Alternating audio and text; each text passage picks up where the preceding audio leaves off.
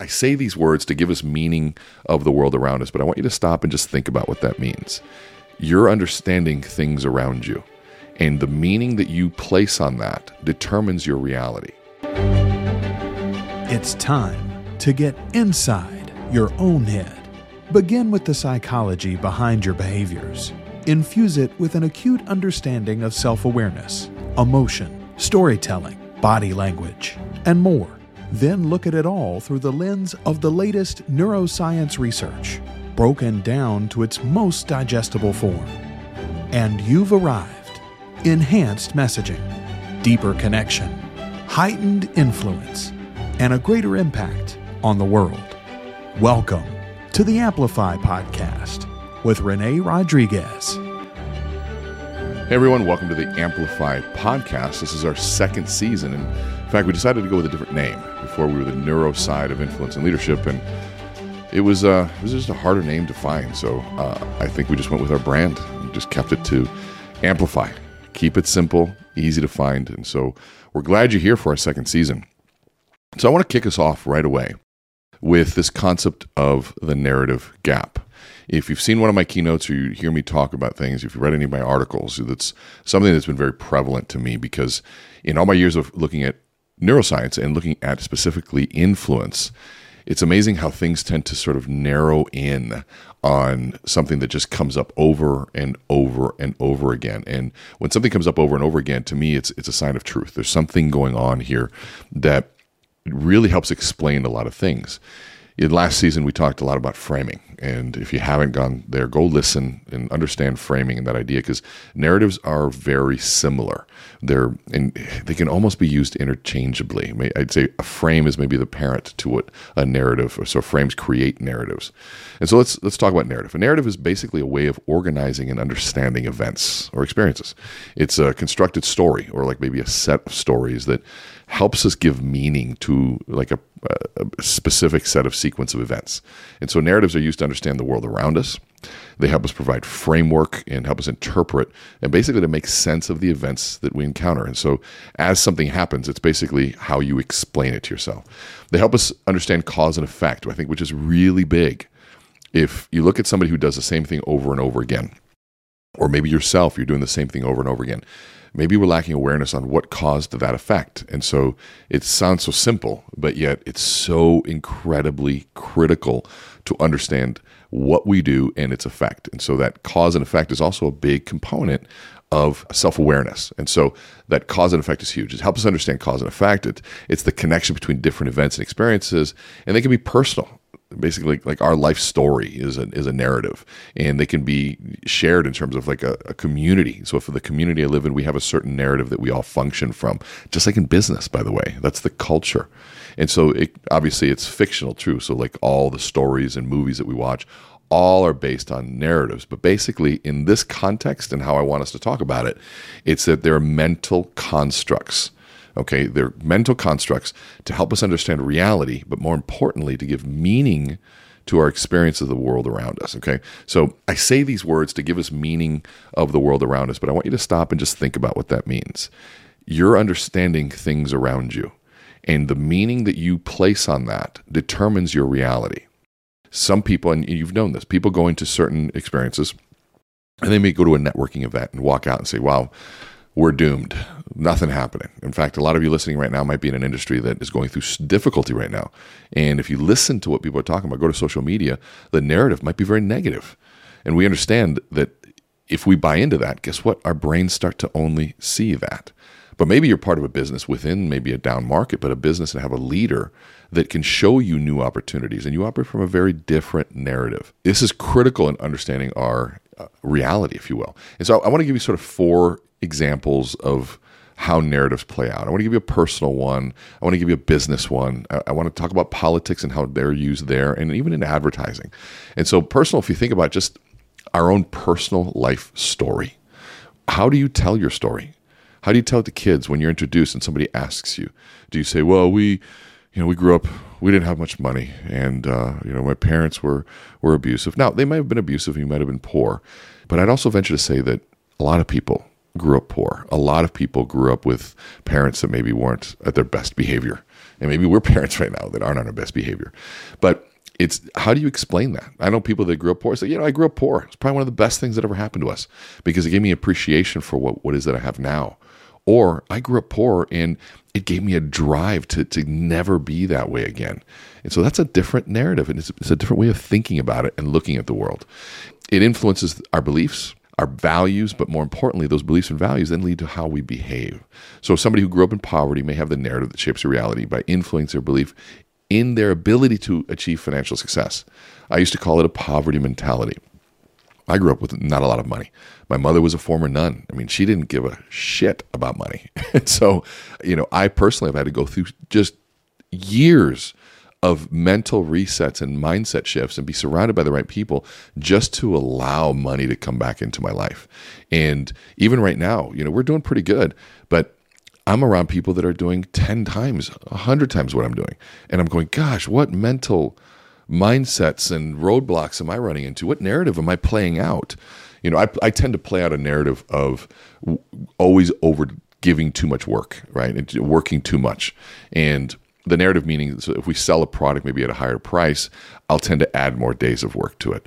And it's not a sustainable way of thinking versus how do I add more value? So if that value equals time, that's a narrative that I got to shift. And so now from a business perspective, if you think about a company can shape its reality of even its employees and its customers. For example, a company that promotes a culture of innovation. You're always thinking differently, and creativity is a massive part of every single meeting. That probably will attract and retain employees who are more likely to be innovative and creative if they're attracted to that. Now, maybe that will also begin to repel those that might be less creative and more logical. It might be an annoying kind of a meeting or highly stressful meeting where people are just always being creative and how are we going to quote unquote get down to business? And if they're perceived as more innovative and creative by their customers, you're probably going to attract customers that are looking for that. Again, this narrative shapes the reality in everyone's eyes, and it has to be, it is expressed in its personal brand and the business brand, what we say, how we do, the colors, etc. Politics obviously shape reality in the narratives we use, because if we can influence people in how they believe and the behaviors of citizens, then we also now control votes. So examples, a narrative in politics that maybe emphasizes the importance of national security, right? That national security might cause fear. And if somebody then solves that fear, we're going to vote for them. And so that might justify increased government spending and defense and all sorts of things. Foreign policy is affected here. I mean, there's so many things here versus some, maybe another political view might be around social justice. And that if we have to then save the world or help the world, there's so many different ways to then trigger emotions that are triggered through these narratives. And so last one, I think about advertising. So advertising is all about story and narrative, right? The great book, Building Your Story Brand, it's about controlling the narrative that surrounds your brand. And that influences the perception and behaviors. Advertising campaigns that emphasizes maybe environmental benefits of a product. And so that might be the narrative. It's going to lead to increased sales among environmentally conscious consumers. And it might avoid those that just don't have any relation or connection to that. Somebody that might want a different story to be a part of. If what's interesting about that is when I say story to be a part of, what it means is do I identify with that? Do I personally relate to that? It's the Apple versus Android or Windows PC conversation versus Apple. A lot of people don't see themselves as an Apple user, or they don't see themselves as a Windows user. And that's a personal identity. What am I saying to the world? Now, that's a fascinating topic because it does drive billions, if not trillions of dollars of spending behavior. What's fascinating too to me is that narratives have been in our study of neuroscience for years, psychology. It's been around, and it's finally started kind of making its way into mainstream language. And so I want to talk about a couple different studies that happened that really start shaping my understanding of it. One was published in the Journal of Cognition, and that they entitled this The Role of Storytelling and in the Construction of Reality. Now, think about that. It's a beautiful title. I've been saying that their storytellings are constructs of reality, or narratives are constructs of reality, or even frames. Storytelling is a framing device. And you're starting to see how all of this starts to connect. But basically, they found that people use storytelling to construct and convey their understanding of reality. The study found that people are more likely to believe and remember information that's presented in a narrative format. So what does this mean to you? Think about this. You want more referrals. You want to be remembered. That's part of what branding is all about. Memory is such a critical piece of all of this. And if you can be more memorable, then in the time of purchase, you'll be top of mind. And so marketing is about being top of mind, being somebody that comes to mind, right? The brand. When I think this person or this brand or this individual or this company, and they can solve my problem. In a sales perspective, being memorable will drive referrals, because selling and marketing is different. Selling is about creating and uncovering unseen value, and that hustle about getting in front of as many different people and really showing them a powerful presentation to let them see value that they maybe weren't aware of. Marketing, people have come to their own awareness in some way, shape, or form. Maybe it's through some ad or some commercial, and whose brand is the one that's responsible for that narrative? And then they're the ones that can also provide the solution. And so from a personal standpoint, this was another study that was done in the Journal of Personality and Social Psychology Review. Now, this one they called this the self-narrative.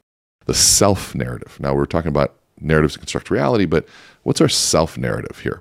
It found that people's personal narratives or stories they tell about themselves play a huge role in understanding their own self-concept and understanding who they are. If you've ever been to Amplify, one of the things that we begin with is understanding who you are. What's your story and who are you? What do you believe? What are your values? These are critical things that sadly so many people ignore. They ignore it. And it's one of those things that has to be there because it's what drives our behavior, whether consciously or unconsciously. Who are you in this world? And guess what? If you ignore it early on, it will come and bite you later on. You'll ask yourself at the end of your work, at the end of your sort of career, so who am I? And what have I done? And who have I helped? Understanding the personal narrative is huge. And so listen to what stories you tell about yourself. Now, from a business perspective, there's another journal called Organizational Dynamics. And this one they called the role of storytelling in organizational sense-making. Think about that for a minute. Organizational sense-making. So it's making sense of the organization. And what they found is that storytelling is key in the process of how organizations make sense of their experiences. What does that mean? Okay, and they construct reality through that. If an organization basically is explaining maybe its failures in a certain way, that might lead to a continual improvement process to say, okay, we don't want to do that again. But what if an organization is blaming the market or blaming something outside of its control? That's how they made sense of it. What changes can they make based on that narrative and that understanding or that sense making? And so that study found that stories help organizations identify patterns, make more connections, and also make sense of complex situations. Just so think organizationally, but now think about you. How important is it for you to understand patterns? Things that just tend to repeat over and over again. It's critical. If you read the book, we talked about the 3 Ps: predict, preempt, prevent. The first P, predict, is about patterns.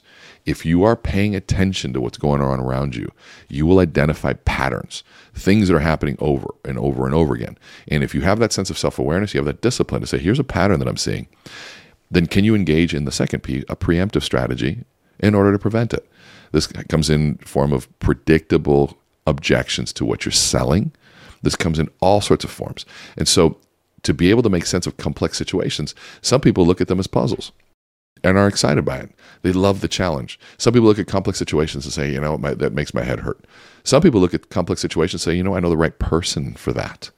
But you've got to be able to make connections between the patterns and understand its complexity. So another business application of this comes from another journal. This is the Academy of Management Review. This one they called the Narrative Study of Organizational Communication. And so organizational communication, I can't express how important it is that leaders understand their role in how they communicate to their entire organization. Even if you have an organization of 1 or 2, you are communicating something. Now, they found that organizational communication is often based on a narrative constructions of reality. So it argues that the stories that organizations tell themselves, their goals, and their experiences shape the way employees and even stakeholders, different than shareholders, stakeholders, understand and respond to their organization.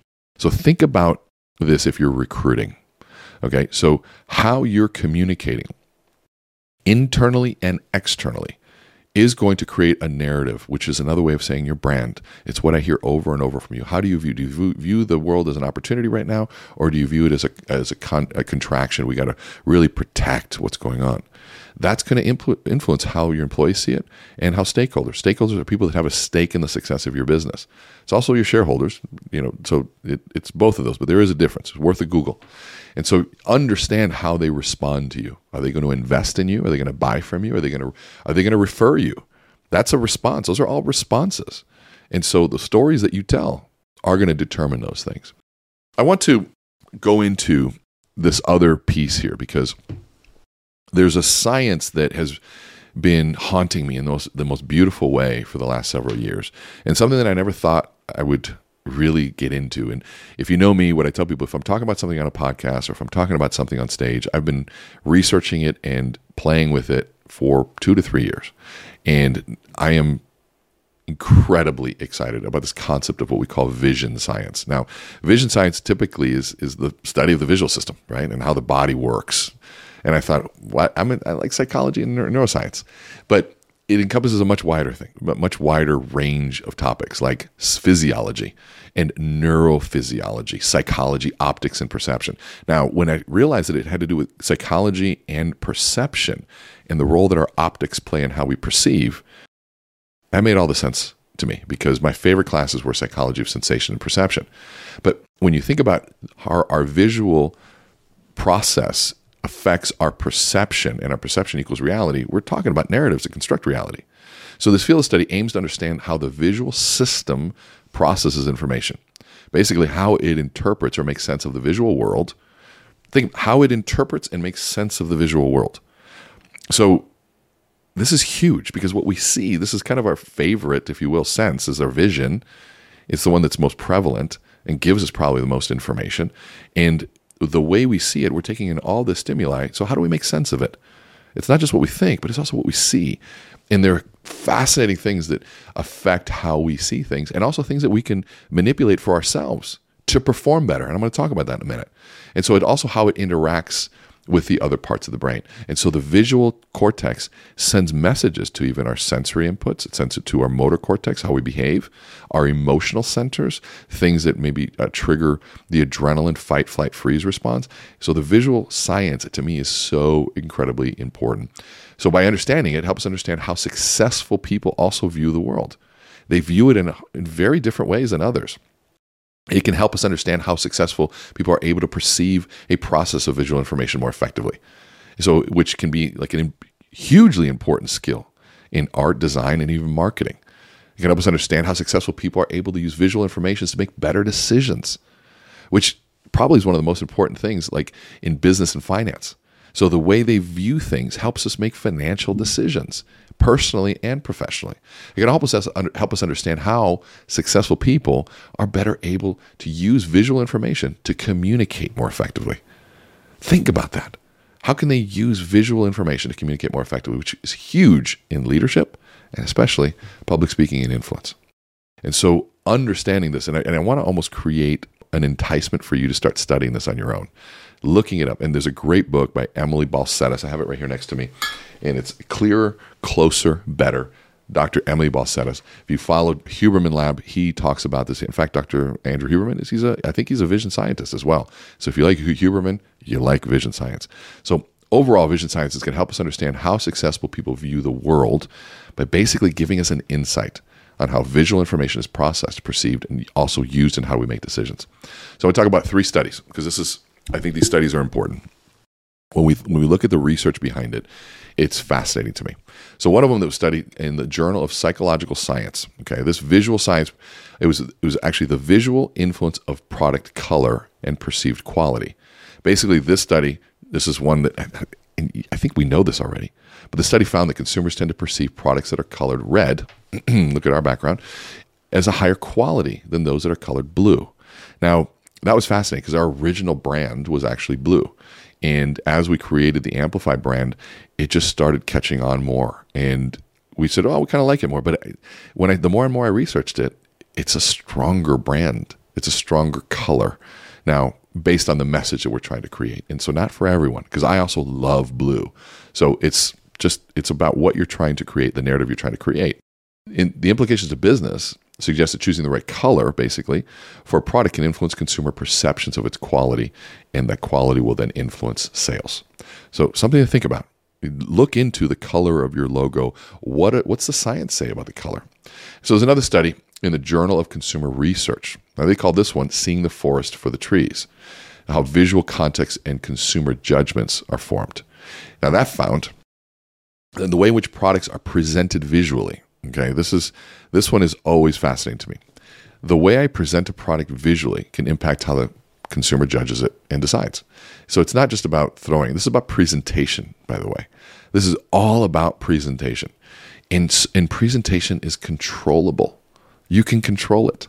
This is something you have 100% control over. It's not something that happens to you. It's not something that is anywhere else. You control presentation. And so, if the corner of a proposal is bent, that's presentation. It's also found that when products were presented in a cluttered visual context, so if it was cluttered, and maybe your product, your presentation is your desk, is it cluttered? It found that consumers were less likely to notice them and less likely to make a purchase. So clutter equaled stress, and I couldn't see the product, meaning it was just too much stimulus, and so no purchase. So clean your environment, clean the presentation, make it really easy to understand. That's why designers love the concept of white space, but it appeals to more than just that in design. Also had implications for business. It suggested that visual presentations of products can influence consumer attention. Attention. We're talking about attention. Remember, you've heard me say that we're in the age of attention. So the presentation of the stage, if you're a meeting planner and you didn't put any attention to the stage, how are we going to capture attention?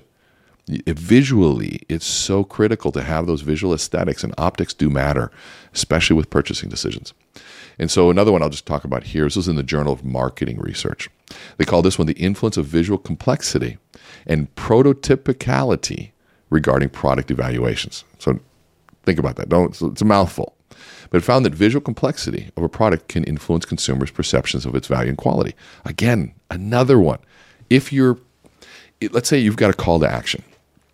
And I have wrestled with this for years, and I have been guilty of it as well, where you present it in a complex manner. Maybe verbally, and you're using things that cloud people's understanding. Then it leads to less decisions being made. People won't act on that. So you have to present things in a clear fashion.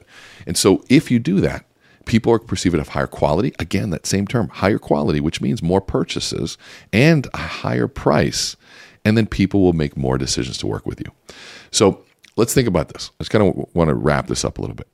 Vision science is really designed to help influence people. This is how I think about it. It helps us influence people by providing insight to how visual information is processed, perceived, and how we make decisions. If you're listening to this, you need to be a student of how people make decisions, because people make decisions. Everything comes from that. Influence is about decisions that people make to move towards you or away from you, move towards your product or away from your product, to work with you or not to work with you. So the process of decision making is huge. You have to look into it. You have to understand it. You have to understand how design, it can be more effective in certain ways and less effective in visual communications, and the way that we respond and perceive these visual pieces. So we also have to think about how we understand visual elements such as color, contrast, and layout, and how that affects people's perceptions. Understanding all of this stuff, we can design things now with more visual components in mind, more intentional behind it, so we can grab people's attention. This is huge in social media, by the way. This is why the important title card on every social media video is what will determine the scroll stop. If it's something that grabs my attention, there's a visual component to it. I have to be able to read it. There's an understanding, but it's got to be quick. Color matters. All of those things matter. I want to leave you with this, because what does all this mean? And I want to leave you with a tool. The tool is simple.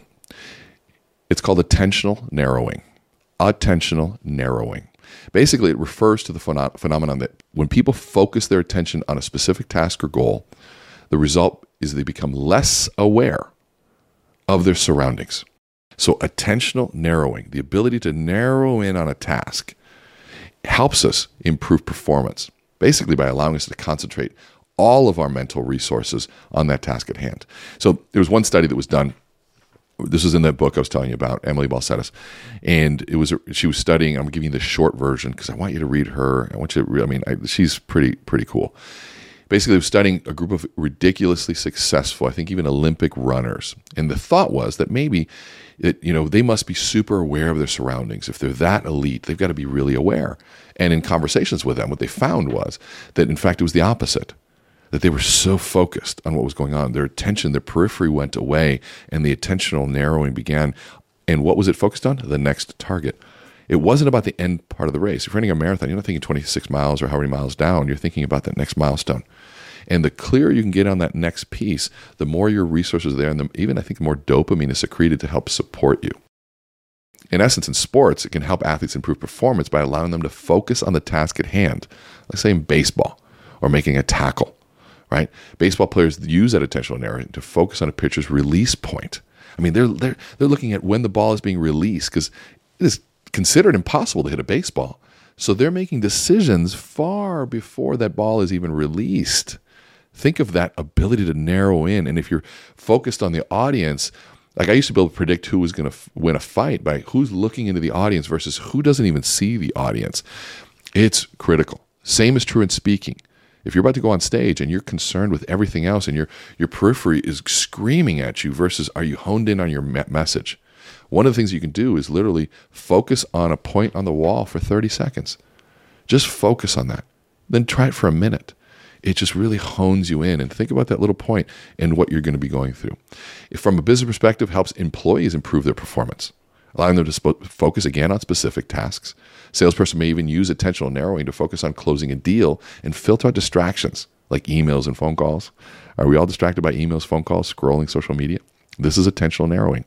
In fact, I just bought a little timer. It has 5, 10, 15, 20, 25, 30. So 6 sides, and if I want to focus on something for 10 minutes, I just put the 10 up, put it down, and it's automatically starting to count 10 minutes. What I found for me is that gives me really like a massive self-awareness around what am I focusing my attention on. From a selling perspective, it helps a salesperson improve their performance by allowing them to focus on customers' needs and filter out other distractions, like potentially competitors. Salesperson may use attentional narrowing to focus in on the pain points. What is somebody struggling with? And really then focusing on listening to them instead of thinking of a response, because you're not narrowing your attention if you're thinking of your response. Overall, this concept of attentional narrowing can help you improve performance on all aspects. It allows us to really get honed in. So I want you to study it. I want you to think about it. I want you to try staring at a dot on the wall before you have to do something. I want you to use timers, and I want you to think about what's that next goal that is within your reach visually there to help you get to that. Use it for workouts. Use it for anything you can. So thank you for listening to our first episode. I'm so excited for this season. I think we've got a lot of really cool things. I'm going to be doing some really fun interviews. And if you like this, please share it. If you don't have the book, get the book. Whether it's over there on my other side. Get the book. Amplify Your Influence. And then please share the podcast. If you're interested in attending our 2-day event, 3-day event, please send us a message. Go to meetrenee.com and click on Amplify. We also have our amazing academy. That's a monthly coaching program with our virtualized training in Amplify. A lot of really fun stuff that's happening this year. Don't forget about our virtual events that we're doing every quarter and our annual AmpCon event. So thank you for your attention today. Thank you for your time. And I look forward to seeing you at the next session.